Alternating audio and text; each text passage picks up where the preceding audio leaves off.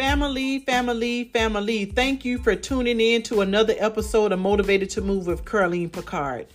Family, what do you do when you have the heart to do what God wants you to do, but feel as if you're not equipped to do it? You've said yes to His will and to His ways, but you lack discipline and the ability to be consistent.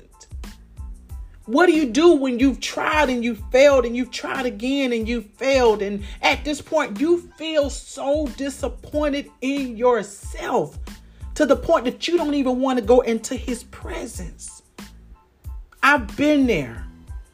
And today I motivate you to do just that, to get into the presence of God. I've always been a person of transparency when it comes to my relationship with God. We have to learn how to be able to go to our Heavenly Father and have those conversations of how you feel, where you are, what you're struggling with, and the things that you continuously try to do right, but keep failing at. Life happens. And life will continue to remind you of your failures.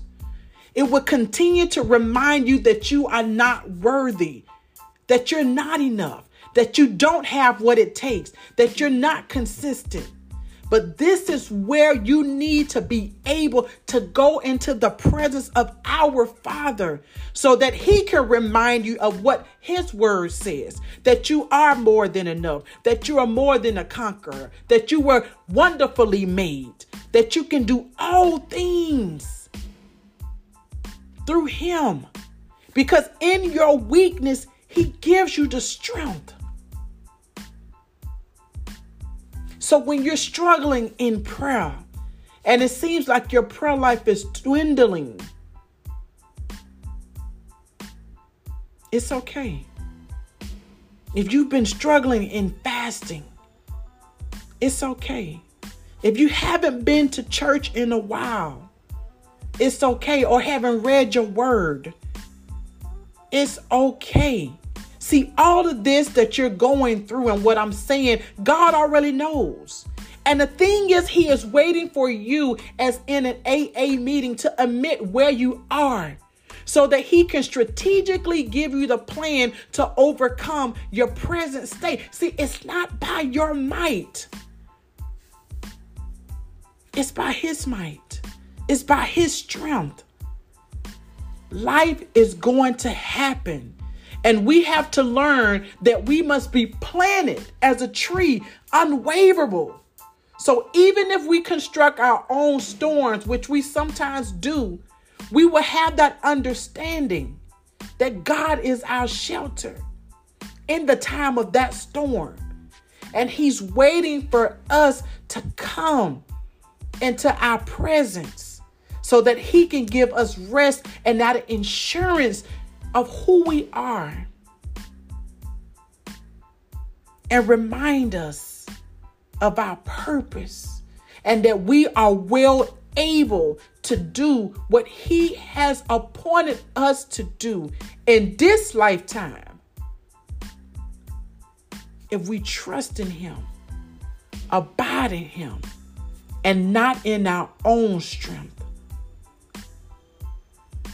Now go do you.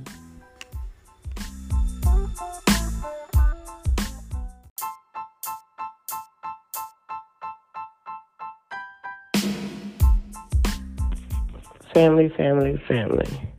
Welcome to another episode of Motivated to Move by Carleen Picard. My name is Cindy Sutherland, and I'm sitting in for Carleen Picard. Today I want to talk to you about compassion. On Wednesday is a dedicated day my church set aside to fast from 6 a.m. to 6 p.m. from something that our flesh desires the most.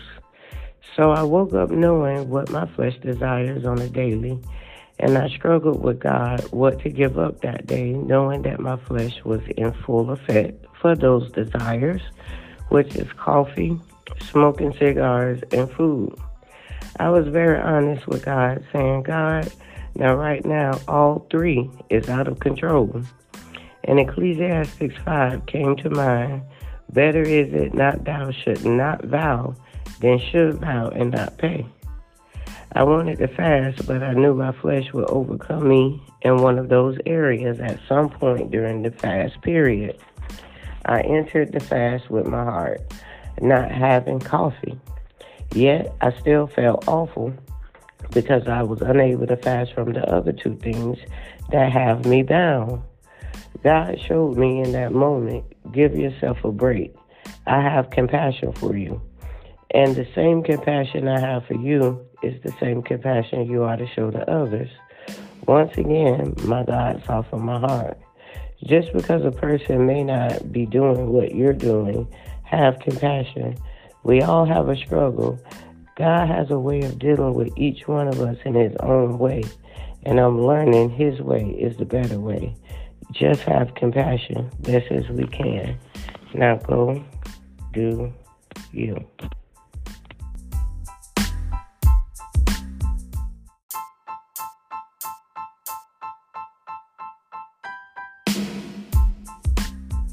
Thank you for tuning in to another episode of Motivated to Move.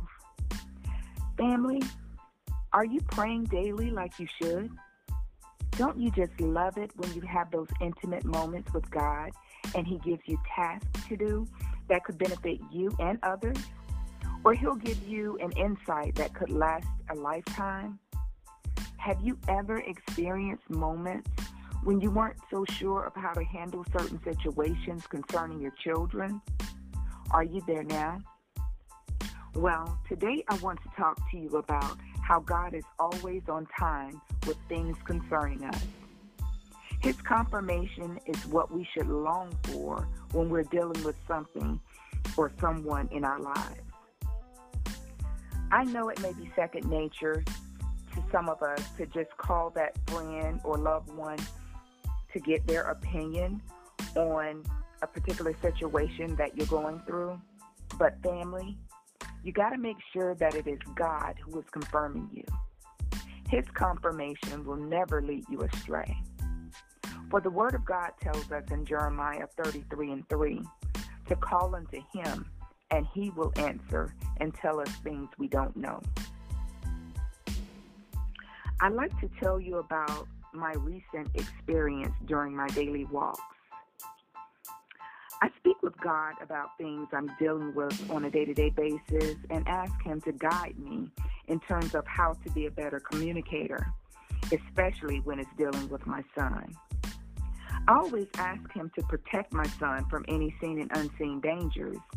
And as I was done asking him for his protection over my son's life, the Holy Spirit told me to lay my hands on my son's car. So as I returned to my driveway from my walk, I laid my hands on the door handle, and then I laid my hands on the hood. Then I just went into the house. I didn't think anything else of it. I just went on with my normal Sunday routine. Well, anyone who really knows me knows that my son always have had a passion for mechanical stuff. You see, he's been doing things off and on to his car for a while now. Some things I like, some things I don't.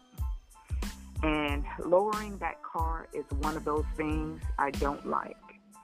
Well, to be honest with you, I despise the fact that he lowered that car so low. And I tell him all the time, lift the car back up, son. It's not designed to be on the ground.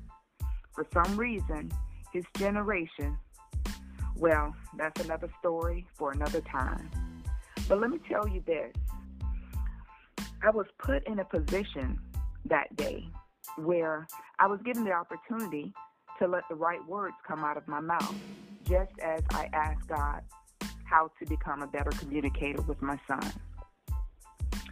So long story short, I left the house Sunday evening, and as I returned, I pulled up on him and my nephew pushing the car back in the driveway because apparently the car had cut off as he backed out of the driveway and he couldn't get it to start back up. Well, after spending hours trying to get the car to start back up again, he was unsuccessful. And at that moment, I could easily have said to him, I told you so.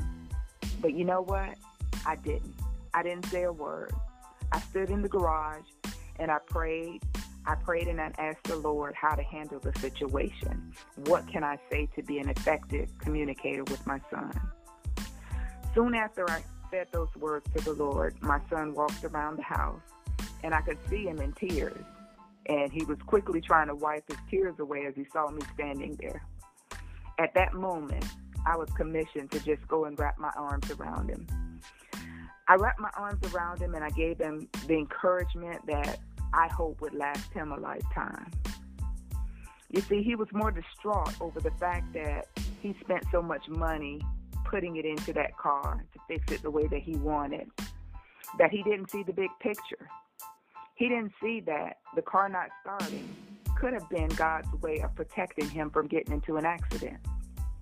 It could have ended a whole nother way. So I'm so thankful that I had those prayers with God that morning. And I'm so thankful that the car didn't start. I hope you've enjoyed my conversation with you. Now go do you.